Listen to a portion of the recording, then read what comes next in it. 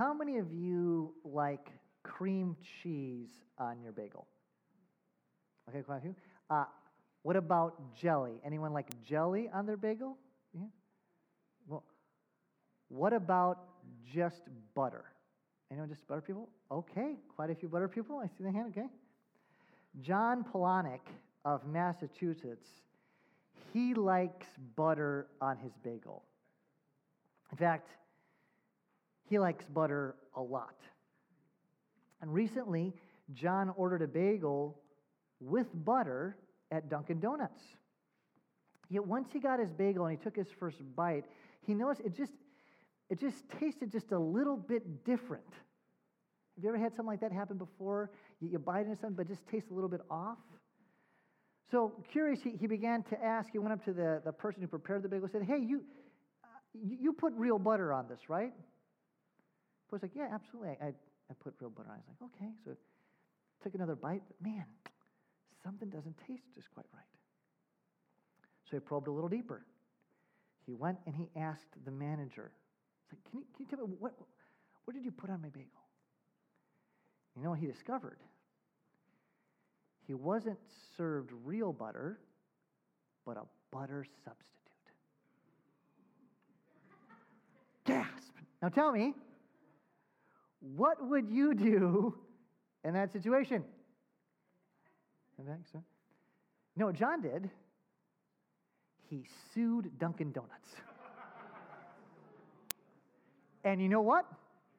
He won. Now, I don't know about you, but that seems a little trivial to me, maybe. And you know what? John's lawyer agrees that it's trivial. Yet while John's lawyer acknowledged that his client's complaint is a minor thing, he still chose to go ahead with the lawsuit. And you know why? And his reason was, it's because of this, quote, this is what John's lawyer said. He said, quote, "To stop the practice of representing one thing while selling a different thing."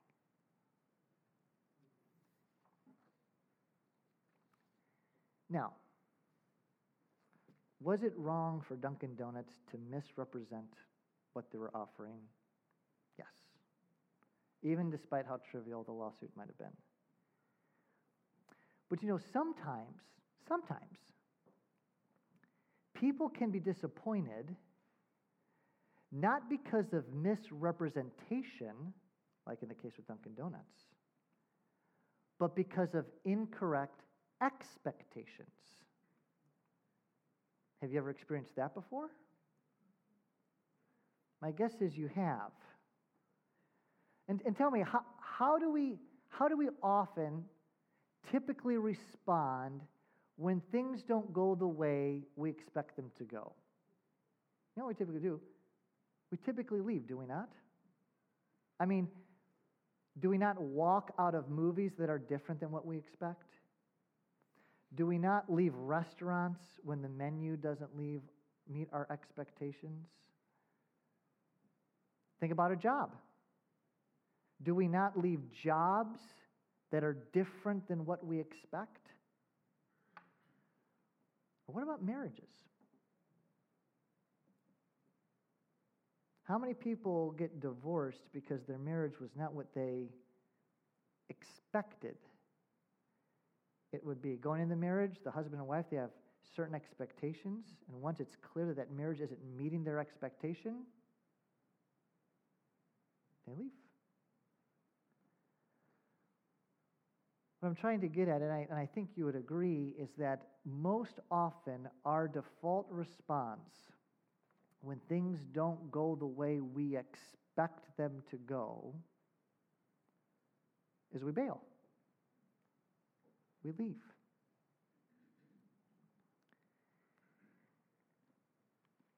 Let me ask you, what kind of life do you expect to have by following Jesus?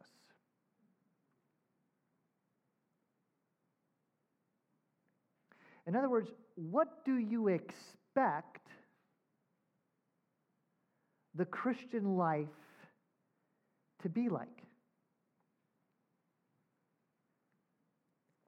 For several months, we've been working our way through the Old Testament book of 2 Samuel. And while there are many characters who play important roles in the overall story of this book, the person that the author chooses to shine the spotlight on is David. As we've seen, David, God's anointed king. And as we've mentioned before, the one person whom the Bible gives the most space to is David. More ink is spilled on David than any other person. And this is because when we see David at his best, we get a glimpse into the heart of the son of David, God's true and greater king, Jesus. You see, King David is the preview to the feature film that is Jesus Christ, Jesus of Nazareth. For example, last week we looked at 2 Samuel chapter 9. Do you remember what we learned from that chapter? We learned this, that God's king gives grace to undeserving people. God's king gives grace to undeserving people. In 2 Samuel 9, David seeks out Mephibosheth. What did we learn about Mephibosheth? He was a poor, crippled orphan living in a remote town deserving of death. And why does David seek him out? He does so in order to grant him life and to adopt him into his family. David, God's anointed king, in the unfolding story of God's plan, he gives grace to Mephibosheth. And friend, that's precisely what God's greater king, Jesus Christ, does for us. Right? The Bible teaches that we all are like Mephibosheth. We are sin-crippled orphans, deserving of death, who hide in shame. Yet King Jesus, what does he do? Does he leave us alone to die in our sin? Rightfully, no. He seeks us out. He grants us eternal life. Why? So that he could adopt us into his family. God is good, amen? God's king gives grace to undeserving people. This is what 2 Samuel chapter 9 is all about. So, what does it look like then to follow God's anointed king? What kind of life can we expect to follow this good and gracious and loving king? This king who David in 2 Samuel points to, who's ultimately the Lord Jesus Christ. Well, I believe our passage this morning answers that question. So turn with me in your Bibles, if you would, to 2 Samuel chapter 10. That's page 261 in that white paper Bible. We have some in the seats in front of you. I'd encourage you to follow along with me there. That's page 261. And follow along with me as I read 2 Samuel 10. So this is just after David has extended grace to Mephibosheth. We read this. And after this, the king of the Ammonites died, and Hanun, his son, reigned in his place. And David said, I will deal loyally with Hanun, the son of Nahash, as his father dealt loyally with me. So David sent by his messengers to console him concerning his father. And David's servants came into the land of the Ammonites. Now tell me, what do we see David doing in these opening verses? What we see David doing is he's continuing his quest to show kindness to others. Notice chapter 10 starts the very same way as chapter 9, doesn't it? At the beginning of chapter 9, David plans to show kindness to someone from the house of Saul. Remember this? Well, here at the beginning of chapter 10, David plans to show kindness to someone from the house of Nahash, namely his son Hanun, the Ammonite king. And we learn in these couple verses that Hanan's father Nahash, you'll recall, was defeated by Saul in 1 Samuel 11. But it appears that he aided David at some point. It's not recorded, but he evidently aided David while David was living as a refuge, fleeing the hand of Saul. He showed him kindness. Now Nahash has died, so notice what David does. David sends his servants, his ambassadors, to extend his kindness to the son of Nahash, to express sympathy for the death of Nahash. It was an unexpected and kind thing to do.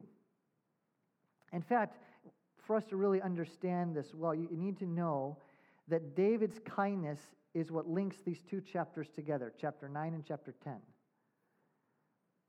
As several commentators have pointed out, the writer presents David as a king who is all about kindness and showing kindness to others. So in obedience, I want you to notice, the followers of King David, in obedience to King David's command, they go to extend his kindness to now the new Ammonite king. Now, names are important, right? They mean things. And you know what Hanan means? This new Ammonite king? His name means grace or favor.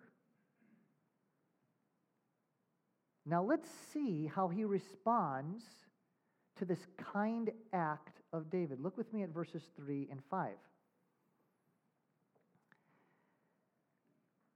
But the princes of the Ammonites said to Hanan, their lord, "Do you think, because David has sent comforters to you, that he is honoring your father? Has not David sent his servants to you to search the city and to spy it out and to overthrow it?"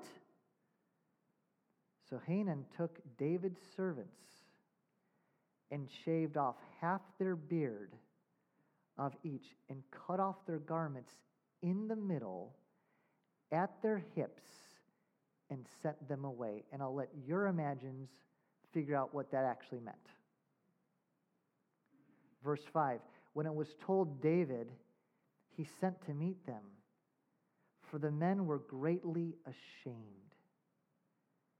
And the king said, "Remain at Jericho until your beards have grown, and then return."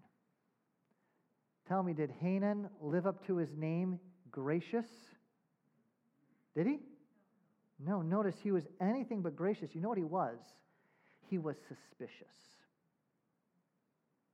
For what does he do? He disgraces David's servants by shaving off their beards, a sign of emasculation, and cutting off half their clothes to expose their backsides. So David, being the kind king that he is, he does his best to try to minimize the humiliation of his men. He says, "Stay in Jericho till their beards grow back." Now, why would he say that? Well, what you have to understand, this was no schoolboy prank. Leviticus 19:17 forbade Israelite men from trimming the corners of their beard. And so cutting the beard, listen to me, was an assault on their identity as Israelites. This was a serious offense. And we know this is the case because of what the Ammonites do next. You know what that is? I'm telling you, the Bible is not boring. There are boring preachers, to be sure, guilty. But the Bible is not boring. Because you know what the Ammonites do? They hire Syrian mercenaries. They get ready for war. Look at verse 6. When the Ammonites saw that they had become a stench to David, they knew this was going to upset him. The Ammonites sent and hired Syrians of Beth Rahab and the Syrians of Zobah, 20,000 foot soldiers, and the king of Machah with 1,000 men, and the men of Tob, 12,000 men. Okay, these mercenaries, these would have been like the Boba Fetts of David's day. Okay, these guys were hired to kill. Okay, so notice how David responds there in verse 7. Oh, my failing eyes. There, okay. And when David heard of it, he sent Joab. Now that should ring a bell. and all the host of the mighty men. And the Ammonites came out and drew up in battle array at the entrance of the gate. And the Syrians of Zobah and of Rahab, and the men of Tob and Micaiah were by themselves in the open country. Okay, so the stage is set. The battle is about to take place. But there's a problem for David's men. That is, they were surrounded on both sides. So notice what Joab, the commander of David's armies, decides to do. Look at verse 9. When Joab saw that the battle was set against him both in front and in the rear, he chose some of the best men of Israel and arrayed them against the Syrians. The rest of his men he put in charge of Abiashai, his brother, and he arrayed them against the Ammonites. And he said, if the Syrians are too strong for me, then you shall help me. But if the Ammonites are too strong for you, then I will come and help you. And then notice what he says there. This is what we're going to focus in on this morning. Verse 12, he says, be of good courage, and let us be courageous for our people and for the cities of our God, and may the Lord do what seems good to him. So Joab and the people who were with him drew near to the battle against the Syrians, and they fled before him.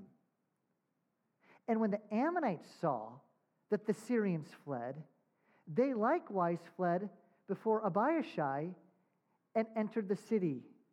Then Joab returned from fighting against the Ammonites and came to Jerusalem. Battle over. Notice how quickly it ends. Now, do you know that the only time God is mentioned in this entire chapter is in Joab's speech? Whatever else his faults may have been, especially as we looked at the first chapters of this book, this is the first reference of him since the murder of Abner. I want you to note that Joab has faith in God. Yet what is also unique about this chapter is the brevity of the battle. I mean, notice how quickly the battle is over in the next verses, 13 and 14. As several commentators have pointed out, what is most important to the author of 2 Samuel in this chapter is the speech of Joab. I mean, there are tons of details the author could have given us about the battle, but he doesn't. No, he puts all that aside, and what he brings to the forefront, to the surface, is the speech of Joab. So we're going to give some attention to that more in a moment here. But notice also how Joab divides his men in half. He put some with his brother and kept others with himself. Indeed, lots of things in this chapter are cut in half, aren't they? The Hebrew word for half is actually used for the beards and the robes of David's servants that were cut. And notice the armies here are also divided in what? Half. Some have suggested that this begins a new theme that's going to occupy the later chapters of this book, and especially Israel's history, with the kingdom being divided. But for now, I want you to notice Israel is victorious. So when the Syrians flee from before Joab, notice the Ammonites give up. That's verse 14. Yet for some reason, and I don't understand this, the Syrian mercenaries regroup and call for reinforcements. That's verses 15 through 16. And a battle is re-engaged, and David is victorious. Look at how the chapter ends there in verse 19. The last line, after David defeats these guys once more, the last line, so the Syrians were afraid to save the Ammonites anymore. You think. Amen and amen. In his book, I'm a Stranger Here Myself, author Bill Bryson recounts a lecture he once heard on marketing, and the contrast between how products were being sold in Britain versus America. And he writes this, it's pretty interesting. He says, the gist of the program was that the same product had to be sold in entirely different ways in the two markets. And advertising in Britain for cold relief capsules, for instance, would promise no more than it might make you feel a little bit better. You would still have a red nose and be in your pajamas, but you'd be smiling again, if wanly. And he says this, a commercial for the same product in America, however, would guarantee total instantaneous relief. A person on the American side of the Atlantic who took this miracle compound would not only throw off his PJs to get back to work at once, he would feel better than he had for years and finish the day having the time of his life at a bowling alley. Big difference, right? Now, there's much we could say about Bryson's observation. However, his overall point is rather clear, and that's this, and I don't want to hurt your feelings because I'm part of this group, but his point is simply this, that Americans, we have problems with expectations. We have problems with expectations. And sadly, it's not just limited to over-the-counter drugs. It can also seep into our understanding of the Christian life, which is why we need the text I just read. Because you know what this text teaches? It illustrates this important truth, and that is, obeying God's king draws opposition from the world. Obeying God's king draws opposition from the world.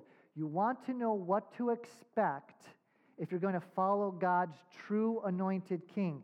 God's anointed king. And this moment in redemptive history is David, but that just points forward to the reality we see in the New Testament with the greater King Jesus Christ, and the same is true. Friend, obeying God's king draws opposition from the world. I mean, notice how clearly this truth is illustrated. Remember, David is portrayed as the kind king, showing kindness. And he wants to show kindness to Nahash's son. So David, what does he do? Does David go himself? Does David go himself? Instead, he sends out his ambassadors. He says, go share this message of kindness.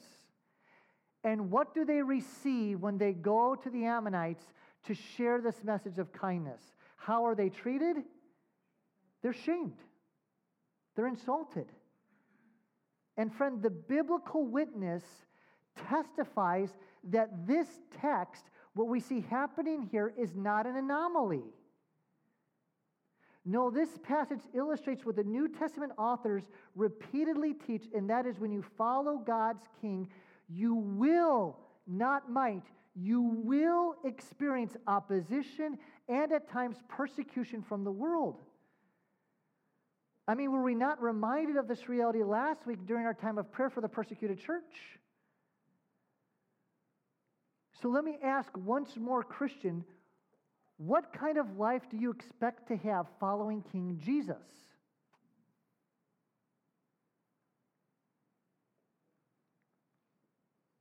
Obeying God's king will draw opposition from the world. So how are we to live in light of this reality? Well, I believe our passage shows us there are three actions I think this text illustrates that we must take if we're going to live well as faithful servants of our King Jesus. And the first one is this, and that is, as followers of our King, we should expect mistreatment. Notice again what we see happening there in verse 5. After David sends them out to extend kindness to the Ammonites, verse 4 rather, so Hanan took David's servants and shaved off half of the beard of each and cut off their garments in the middle at their hips and sent them away.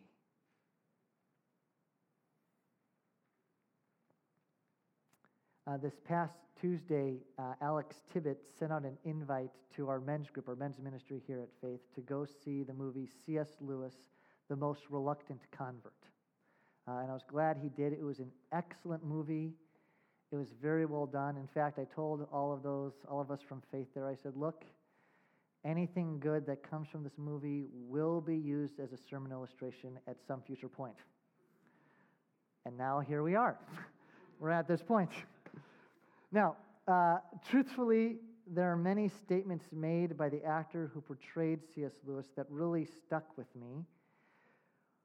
But one in particular towards the end of the film, I've really been kind of mulling over. It was a quote taken from Lewis's book, The Weight of Glory. Perhaps you've heard it before. Here's actually the quote from the book. This is what Lewis says.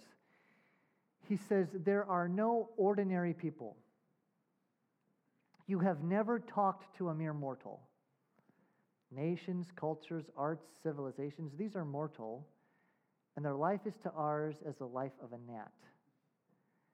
But it is immortals whom we joke with, work with, marry, snub, and exploit. Immortal horrors or everlasting splendors."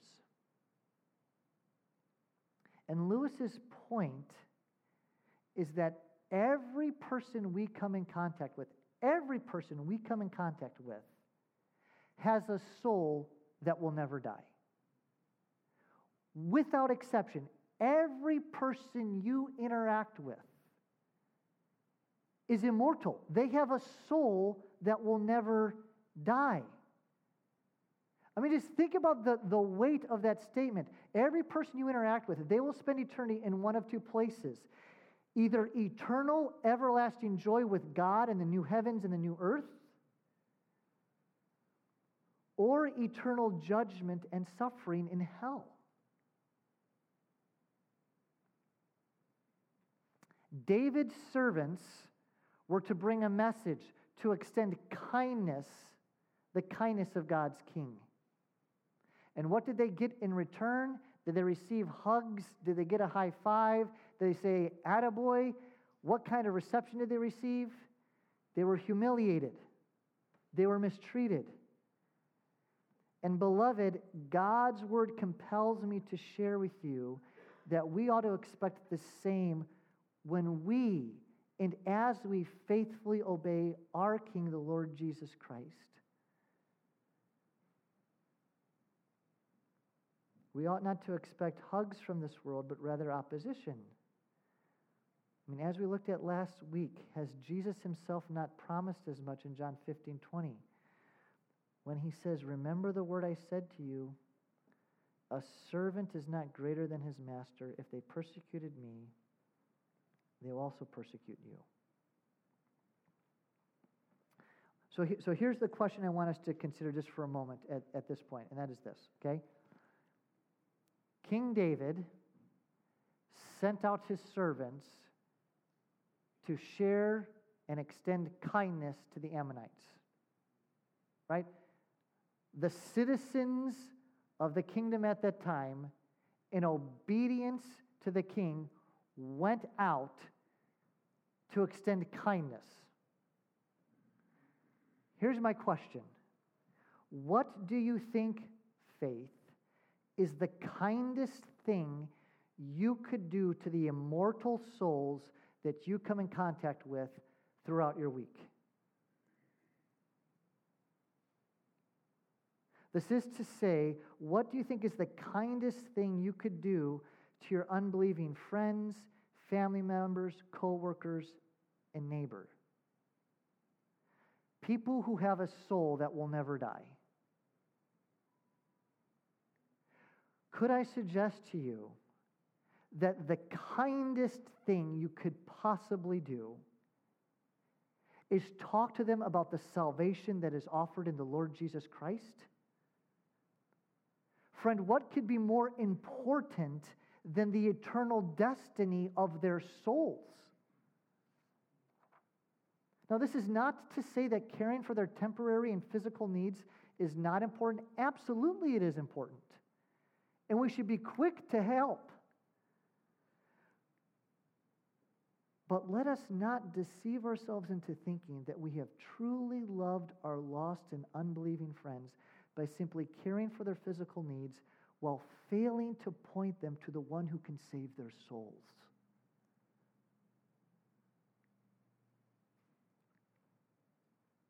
Can I ask, when was the last time you shared the gospel with an immortal soul? When was the last time you invited them to come and to see Jesus, to look at his claims, to consider the gift of salvation he freely offers? David's servants were sent out to offer kindness to Nahash's son. Have we not been commissioned by King Jesus to go out into all the world and proclaim the kindness and mercy found in the gospel? Now, should we expect mistreatment? Yes. Yet that shouldn't stop us from obeying our King, not only because he commanded us to share this good news, but because our Savior, think about this, our Savior loved us so much that he endured the greatest mistreatment in the history of the world by dying for sinners, though he was an innocent man. So you could be saved and have the hope of eternal life. This good news that comes from God's Word, the gospel of Jesus Christ, go tell it on the mountain, over the hill and everywhere. Because it's good news, it's not good advice. It's the good news, like Clint mentioned, that though we are messed up in our sin, God comes down to us in Jesus Christ and does everything necessary for our sinful souls to be forgiven and saved and given the righteousness of Jesus. And this salvation is received simply by faith.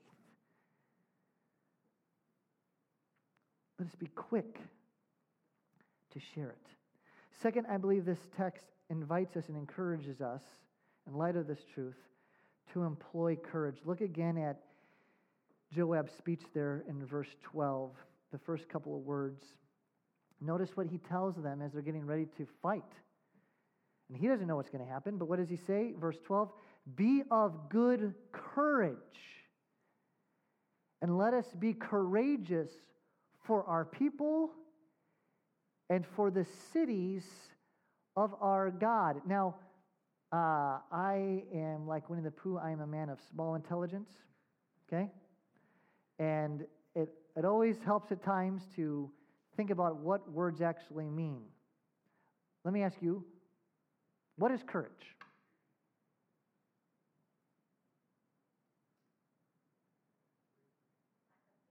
Lack of fear? Bravery? Anyone else want to chime in? Strong? Act in spite of fear? Okay. Standing fast a little longer when you're afraid? Against odds? How about John Wayne? Let's see what he has to say. John Wayne says this, similar to what I've heard here. Courage is being scared to death, but saddling up anyway. What do you think? Is that a good definition? Pretty good? Webster would agree. Webster defines courage this way as the ability to do something that frightens one. But you know what? These are all good, and far be it from me to disagree with Webster, or John Wayne for that matter. But I believe each of these definitions is missing a very important element. In his book, Stepping Up, author Dennis Rainey has a quote from Ambrose Redmoon, and I believe it accurately captures the essence of courage. And he says this, he says, courage is not the absence of fear, but rather the judgment that something else is more important. It's not the absence of fear, but whatever is fearful in front of me, I'm still going to act because I've made a judgment that there's something else more important than whatever faces me. And notice that's exactly what we see happening with Joab. For notice, Joab is inviting God's people, listen, to make a judgment. For what does he say? He says, be of good courage and let us be courageous. Why? For our people and for the cities of our God. He's saying something is more important than the fear of death on the battlefield, Israelites. He's like, you know what's more important than the fear on the battlefield? He's like, that's the Lord and his people. You see, Joab is making a judgment. And faith, this is the same judgment you and I need to make in order to live faithful lives to God in a world that at times will oppose us in our obedience to King Jesus. How is it that we can remain faithful and obedient to God when we know we're going to face opposition from the world? You know how? It is because we believe, we've made the judgment that something is more important than whatever opposition might come our way. Namely, what's more important is the glory of God and the good of his people. Amen? Friend, Christian, have you settled this in your heart? Have you made this judgment? Has it been resolved in your mind?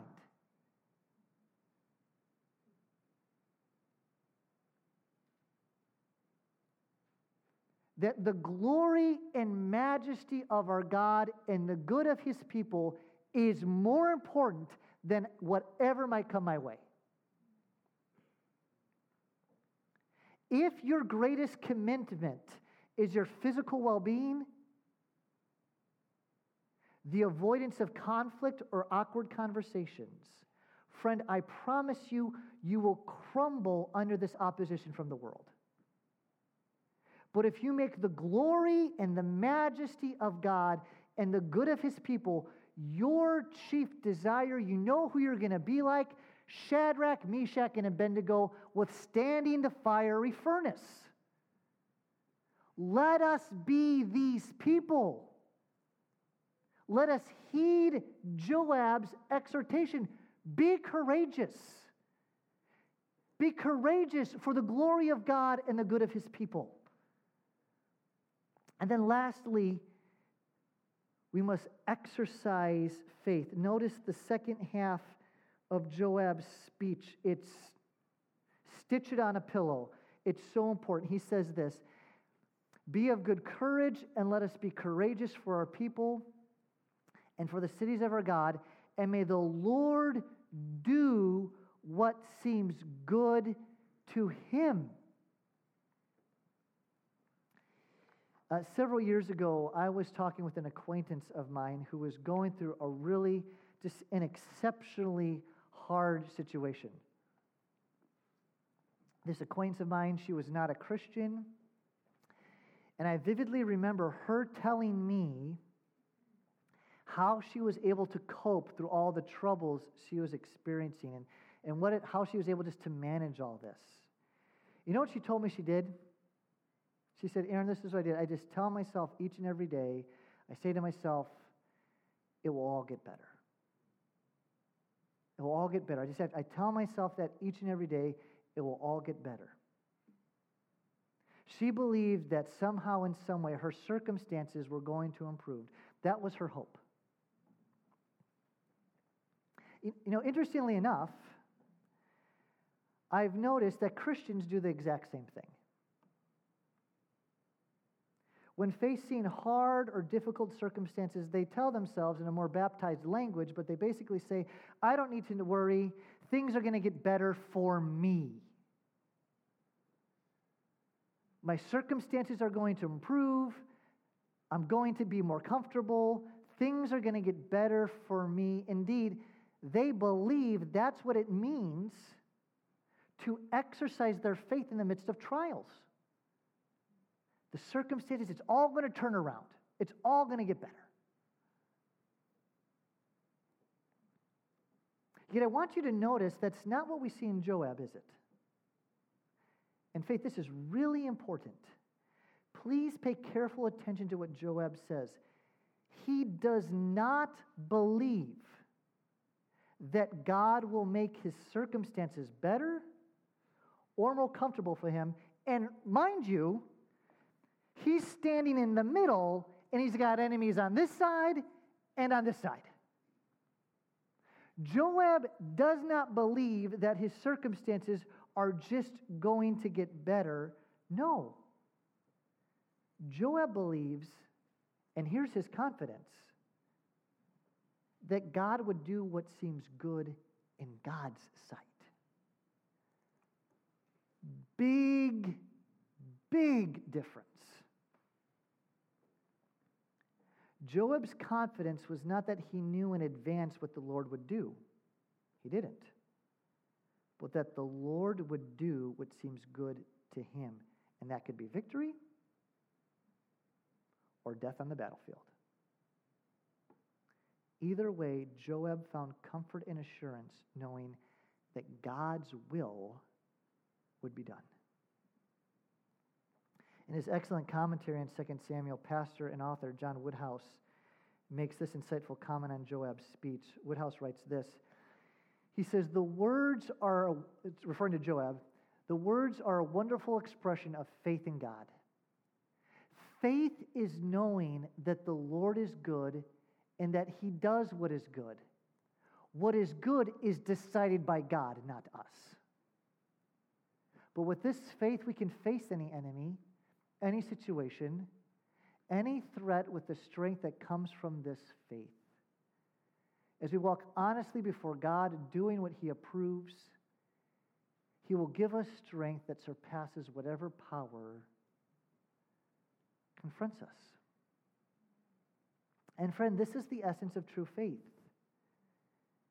Indeed, this is the truth, Faith Community Church. Let me put on my counselor hat here just for a moment and say, this is the truth we need to speak to our hearts on a daily basis. For what ought we say to ourselves when we don't know whether, let's say, a cancer treatment will be successful or not? What ought we say to our hearts when we don't know if we'll earn enough to make ends meet? What ought we say to ourselves when we don't know if our marriage is going to make it?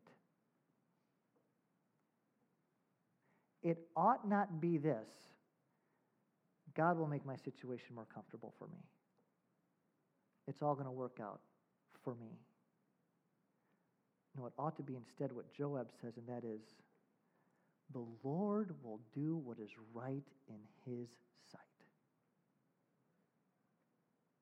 Indeed, is this not the counsel the psalmist provides in our memory verse for this month? What does the psalmist say in 119:68? In fact, I think it's appropriate. Let's say it together. Ready? Psalm 119:68. Ready? You are good and do good. Teach me your statutes. Christian, do you believe that? Do I believe that? That God is good and he does what is right in his sight, even when allowing the painful things in our lives. Because if you belong to the Lord Jesus Christ, he has brought the painful thing into your life for your good, and that's to make you more like his son Jesus. And friend, if you have any doubts that God is good and that he does good, my final encouragement to you is this: look to the cross. For what do we see in the cross of Christ? We see our Savior being mistreated in order to save sinful, cowardly people like you and me. Christ suffered the death we are owed for our sins so that we would be forgiven of our sins and then receive the righteousness he has earned, all by faith. Friend, what more could Jesus do to prove to you that he is good and that he does good? Friend, have you placed your faith in Jesus Christ for your salvation? Don't misunderstand me. The Bible doesn't say trust your own righteousness to save you.